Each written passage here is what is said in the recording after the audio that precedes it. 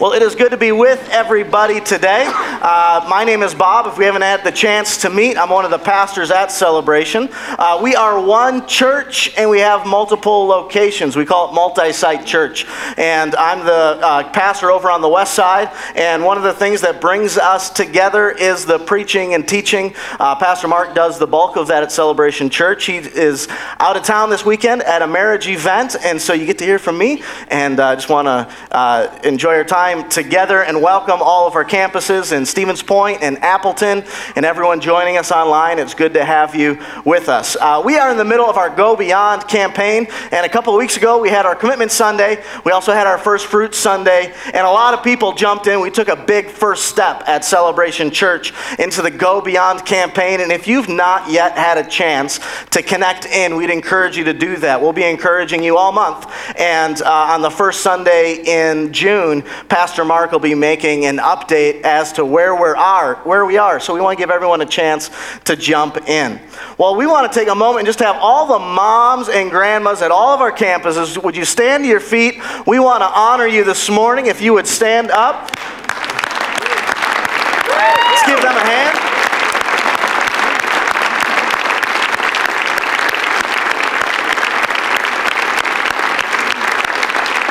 You are awesome. You can have a seat. I want to say Happy Mother's Day to Claire Huxtable. Sincerely, a child from the 80s. She was a good influence on my life. Claire Huxtable, no. I thank God for moms. I think without them, none of us would even be here. I think without them, we'd be in a whole lot of trouble. And moms mean so much to us. And I want to say Happy Mother's Day and thank you to my mom. She's joining us online this morning. She lives in Tulsa, Oklahoma. She had 4 little kids. I'm her second.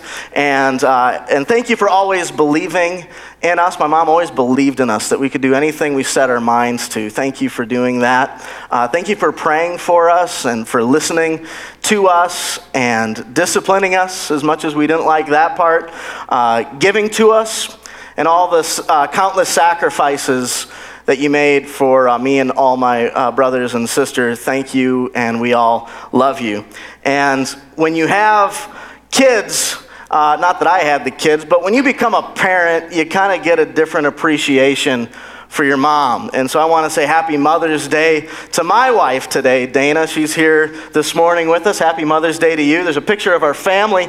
If you want to throw that up, that's our family there. 4 awesome kids. The oldest there is Dylan. Dylan has a lot of passion for life, and he likes to play drums and likes every kind of sport, and he will stay to the very end of anything we go to and participate in. He's a passionate kid. That is Adderley. She's my little girl, the only girl in the family, and she is a princess by every sense of what you can imagine. She loves to sing and she loves to dance, and we could just spend the next half hour talking about her if you wanted, but Charlie there, he's our wild man. We used to call him One Shoe Charlie because he always liked to wear one shoe. Now he's called No Shoe Charlie because he likes to wear no shoes. And for some reason in this picture he's wearing 2 soccer shoes that belong to Dylan. So he's got a thing with shoes. And then our youngest is Jude there. He's a couple months old, and he's been a real gift to my wife. None of our kids have been easy, and he's been the easiest one so far. So it's been pretty awesome. And my wife does an amazing job, and she's a great mother, and she sacrifices and gives a lot to those kids. And one thing you learn when your wife gets pregnant is that these little kids are takers, aren't they? They're almost like little parasites. Like I didn't have a lot to do with their growth and development. My wife, she did all of it. I did hardly anything. All of their nourishment and all of their sustenance and all of their development and all of their growth, it comes from her. It comes from my wife. And they take from her. And I've been through this 4 times now, and guys, I promise you, we've got the easy end of this whole deal. And moms make a lot of sacrifices. And mothers are truly a link to God. It's a child's first taste of the love of God. Speaking of the love of God, in 1 John 4:10, it says this. It says, "This is love, not that we loved God, but that he loved us and sent his son as an atoning sacrifice for our sins. That we didn't do anything to deserve God's love. We didn't love him first. A child inside the womb doesn't love mom. Mom loves that child first, and God's like that. John 15:13 says, "Greater love has no one than this, than to lay down one's life for one's friends." We'll talk about that, a story of laying down a life. Ephesians 5:2 says, "And walk in the way of love, just as Christ loved us and gave himself up for us as a fragrant offering and sacrifice to God." In Romans 12:1, it says, "Therefore I urge you, brothers and sisters, in view of God's mercy, to offer your bodies as a living sacrifice, holy and pleasing to God. This is your true and proper worship." If there was ever a picture of sacrifice to us, of God's sacrifice, of his love, it's that of a mom and what she's willing to sacrifice for her child. These scriptures paint a picture kind of for us of what God's love is like. That without us first loving God, that he loves us. It wasn't of our own doing. A mom's like that with a child, that there's no greater love that can be displayed than laying your life down for another. That Christ so loved us that he gave himself up for us. And that we're to offer our bodies. Moms, when they get pregnant, they sacrifice their bodies. They sacrifice a lot for these kids. And moms show us this kind of love from the word go. There's a story from World War II and the Holocaust, horrible tragedy that took millions of lives. That of Solomon Rosenberg and his family, and I'll read the story. It says this: Solomon Rosenberg, his wife, their 2 sons, his mother and father were arrested and placed in a Nazi concentration camp. It was a labor camp and the rules were simple. As long as you can do your work, you are permitted to live. When you become too weak to do your work, then you are exterminated. Rosenberg watched his mother and father marched off to their deaths, and he knew that next would be his youngest son, David, because David had always been a frail child. Every evening, Rosenberg came back into the barracks after his hours of labor and searched for the faces of his family. When he found them, they would huddle together, embrace one another, and thank God for another day of life. One day, Rosenberg came back and didn't see those familiar faces. He finally discovered his oldest son, Joshua, in a corner, huddled, weeping, and praying. And he said, "Josh, tell me it's not true." Joshua turned and said, "It's true, Papa. Today, David was not strong enough to do his work, so they came for him." "But where is your mother?" asked Mr. Rosenberg. "Oh, Papa," he said, "when they came for David, he was afraid and he cried." Mama said, "There's nothing to be afraid of, David." She took his hand and went with him. That is motherhood. That is sacrifice. That is courage and that is love. The other day, my wife was walking the kids across the street. We live pretty close to a busy street. And across that street is the park where the kids like to play. And it's springtime. And the drivers aren't used to kids crossing the street to go to that park right now. So they're cruising along. You're supposed to be going 25 there. Well, my wife waited for all of the traffic to die down and the light to turn red that was like a block away. And when it did, she decided to cross the street, and she had Charlie, my 2-year-old, and they were crossing the street. My wife was holding Jude, and Charlie was on his tricycle. And Dana told him, "Charlie, make sure you stay within the white lines when we cross this street." And so he wanted to be very careful and follow the rules, and so he stayed inside the white lines, and he was just staring at the ground, and he was, going really, really slow to be careful. Well, this car took off, and he was going like 45 miles an hour by now, and he wasn't slowing down. My wife was thinking, surely this guy sees us and he's going to slow down. Well, my wife finally could kind of catch his eyes, and she realized that, man, this guy did not see us. And so she yelled at the top of her lungs, a screeching yell that only a mother could give, and that guy heard her, and he slammed on his brakes. Everyone else slammed on his brakes. My wife pulled Charlie out of harm's way, and they missed Charlie by just a little bit. And a mom will sacrifice a lot. A mom gives a lot. And sadly, we live in a culture today that really doesn't hold motherhood very high, that really doesn't encourage motherhood. The verse we just read in Romans 12:1 said that we're supposed to offer our bodies as a living sacrifice. The very next verse in 2 says that we all live in these cultures, that all of us live in a culture, and that some of the cultures that we live in really don't reflect what we're supposed to believe as followers of Christ. And he says this, don't conform any longer to the patterns of this world, but be transformed by the renewing of your mind. That word conform there he uses actually means to be squeezed into a particular shape. Think about Play-Doh. If you've ever had little kids, you've probably played with Play-Doh. And if you put Play-Doh in one of those things that have like the handle and you squeeze it down, out the other end comes what? Whatever the shape was. So it's noodles, or it's a star, or a square, or whatever you were squeezing that Play-Doh into the shape of.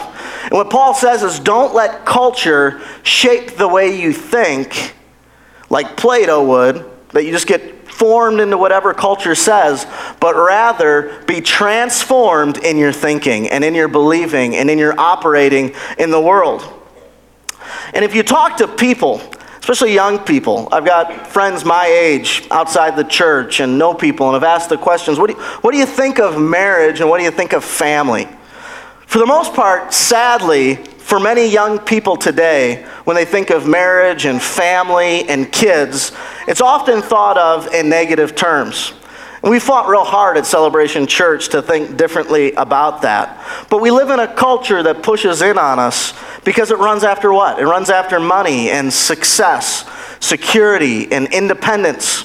And if you were to even think about getting married just outside of high school or after you finish college, well, people might think maybe you're one of the stupid ones, or maybe your IQ isn't very high. I mean, what about the security? What about the money? What about establishing yourself in your career and living life? You know, you got to at least get through your 20s, right? You got to go experience life. You got to have money in the bank. You got to get a house. All of those things. You can't even think about marriage and kids until you've accomplished that, is what our culture tends to say. And these roles of marriage and parenting and fatherhood and mothers have really been minimalized in the culture that we're a part of. And I think in particular, the role of a woman has been pushed down and diminished the most. It's something that really goes all the way through history. If you go and read Genesis and you have the fall, when the fall happens in Genesis, God says that there would be enmity between man and woman, that there would be strife, that there would be conflict, that it happens all the way from the beginning.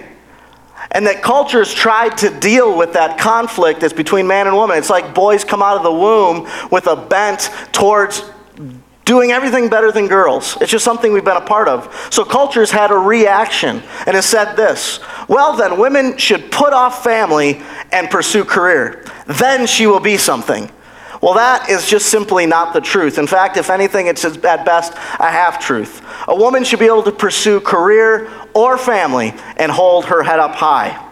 The same is true for guys here. You know, if you want a big family, if you want 15 kids running around at home, chances are you're going to have to be home a little bit more to help out with those kids. And maybe you won't climb the corporate ladder like you would have otherwise. What we do see in the Bible is that God holds the family very high in our world, right? Like he doesn't call himself CEO of the universe. He doesn't have a mug that says world's greatest boss. He doesn't call himself the intergalactic GM or director of the universe. He calls himself Father. What does he call heaven? The plant, the office, the shop. He calls it home. God's dream from the beginning is family, and God loves this idea of parenting. Motherhood finds its place in God. When you look at a man, there's certain characteristics about a guy that reflect attributes of God. And when you look at a woman, it's the same thing, that there's certain attributes of God that are reflected in women. And the Holy Spirit is one of the greatest reflections of God, of the Holy Spirit in our world. The Holy Spirit in the Scriptures is called the Helper. And when God created woman in Genesis, the Bible says that she would be his helper, the helper of the home. Now, helper does not mean slave. Like, for example, God is not our slave because he helps us. Rather, she's called the helper because she has power, because she can, because she's filled with good things, because she's filled with strength. In other places in the scripture, the Holy Spirit is also called counselor, empathetic one. The woman, the wife, the mother is such a great reflection of the Holy Spirit in the home. The Holy Spirit is also the power source for the believer. Living life like we're supposed to as a believer is by the power of the Holy Spirit. Women have so much power in the home. As people say that the man is the head of the home, but as the old adage goes, if the man is the head, then the woman is the neck, right? Women have so much power in the home if she understands the role that she has. In Isaiah, it says this about God. Will not a woman forget her child whom she is breastfeeding? No, she will not. I can tell you from experience that a woman doesn't forget a kid she's breastfeeding. In fact, she forgets about me for a while. I become chopped liver for a little while. She doesn't forget about that kid. It says, how much more will God not forget about his? See, God totally gets this thing of motherhood. These attributes came out of God. And the point I'm trying to make is that parenting matters as much to God as being a business person, as being a professional, as being a minister. You go to Genesis, the pinnacle of all of creation, and God creates man and woman in the garden, and there is love. God's idea from the beginning is marriage and family. He loves this, and kids. And people have valued in our culture success, money, power, and fame higher than these things. And life is not about just getting stuff, but we need to live like Paul encouraged us in Romans 12:2, to not be conformed and squeezed into our way of thinking by the culture around us. So what does the Bible say about women? We'll read about it in Proverbs 31. This little section of Scripture is called the wife of noble character. You might be familiar with this section of Scripture. Maybe you've read it before. Now, a little word of caution about this section of the Bible. I used to wait tables at a restaurant. Waited tables all through college. I love to eat at restaurants. Been to a lot of restaurants, and restaurants have menus. And on the menu, you've got appetizers, and you've got entrees, and you've got desserts. And they're all good. These are all good things. But in all my years of waiting tables, I've never seen anyone walk into a restaurant and order everything on the menu and then eat everything on the menu, because if you did, you would die, right? Proverbs 31 is like that. It's like a menu. These are all good things. Now, ladies, if you try to do all these things, you're going to die. But these are all good things. This is what the Bible says about a woman with noble character. Proverbs 31:10, a wife of noble character who can find? She's worth far more than rubies. So in other words, you couldn't afford to pay for all the stuff this lady does. You would go broke. A recent study said that if you were to employ all the things a mother does in the home, it would cost you about $113,000 a year. You couldn't afford to pay for all the stuff that lady does. It says her husband has full confidence in her, and she lacks nothing of value, so the man values her. She brings him good, not harm, all the days of her life. She selects wool and flax. My wife is always selecting the finest wool and flax. It's her passion in life.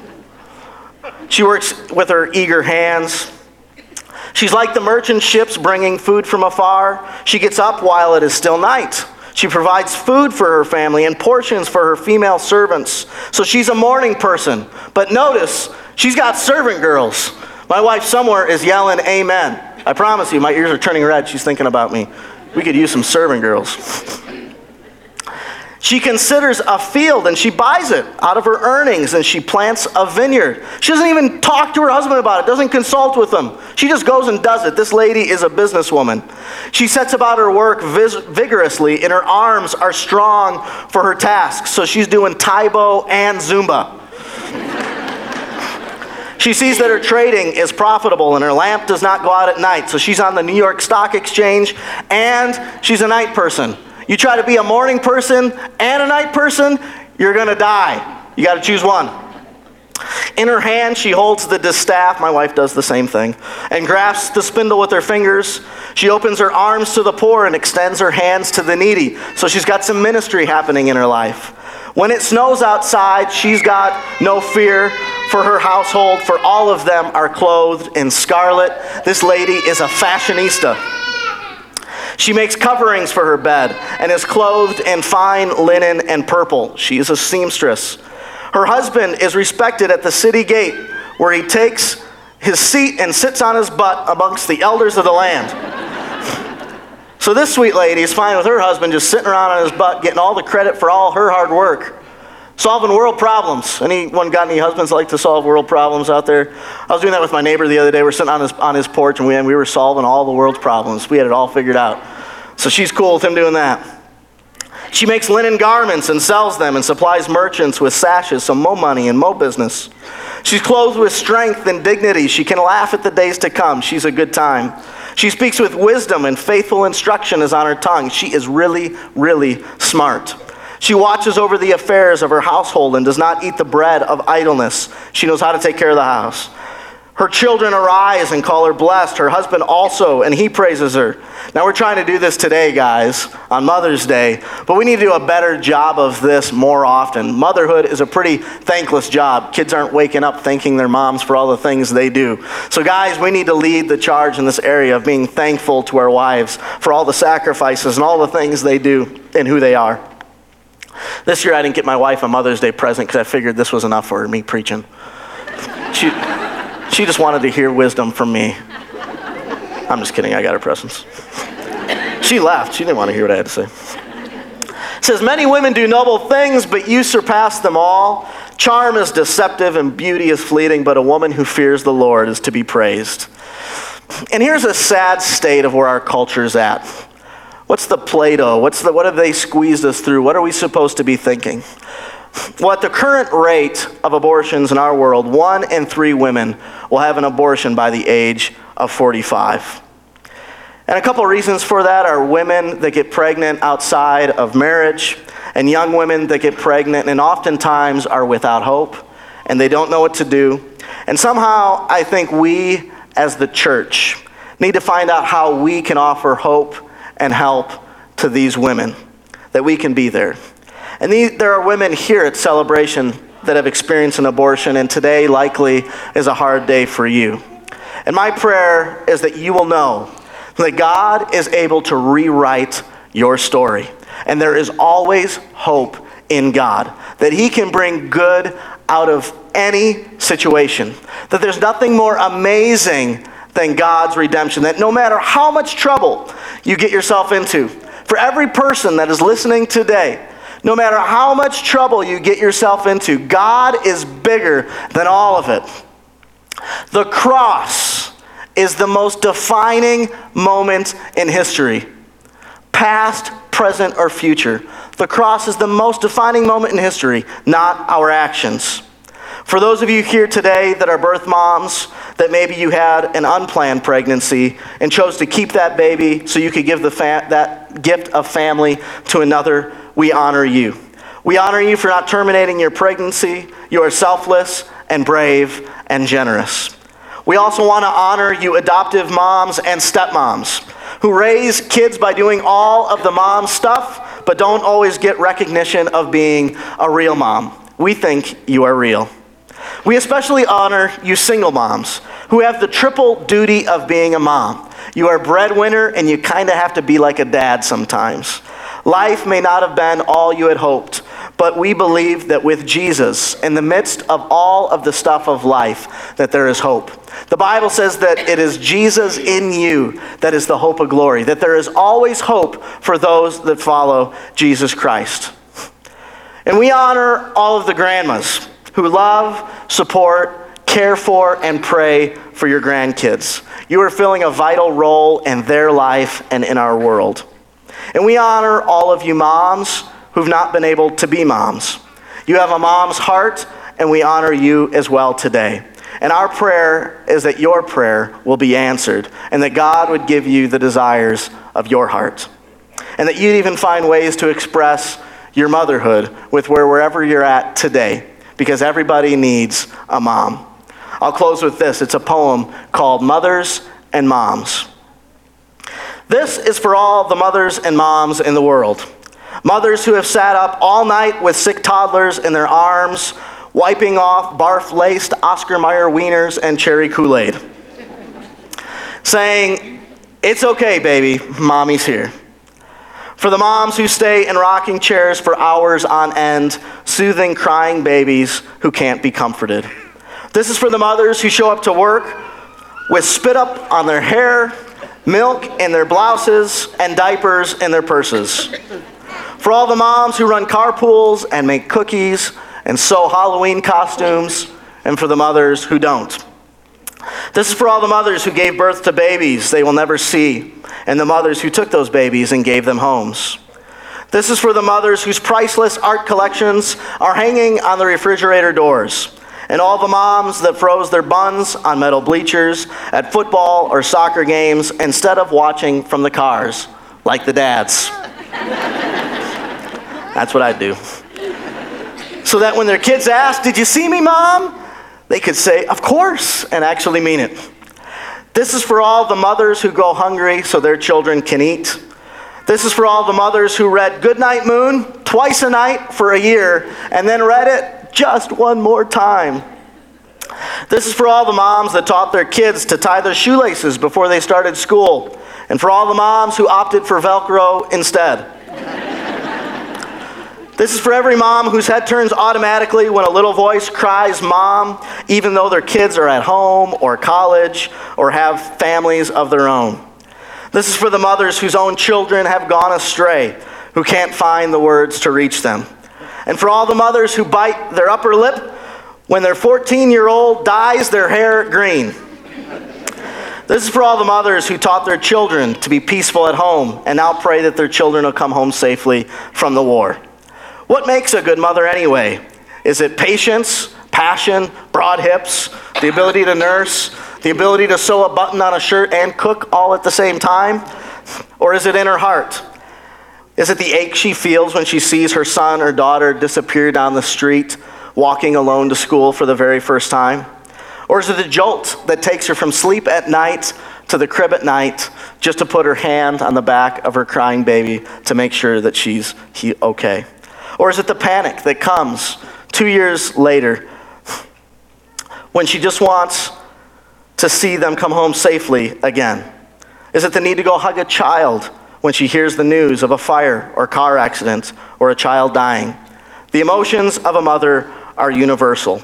Today, our thoughts and prayers are for the young mothers stumbling through diaper changes and sleep deprivation, and for the mature mothers learning to let go, for the working mothers, single mothers, stay-at-home mothers, married mothers, mothers with money, and mothers who are broke. This is for all of you, from all of us. Hang in there. Remember, in the end, the only thing that matters is that you did the best that you could and not what you couldn't.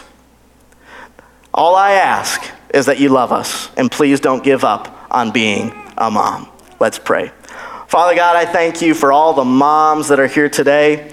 We thank you for motherhood. I pray for moms and grandmas today that they would feel celebrated, honored, loved, and appreciated on this special day. And we ask, God, that you would let these mothers feel your love, the love that they give to so many of us. Thank you for the voice of God through women. Women have such influence on the home. I pray that they would understand their role well and that they would lead with strength and conviction to serve their homes well. We love you, moms. We honor you, moms. In Jesus' name I pray. Amen.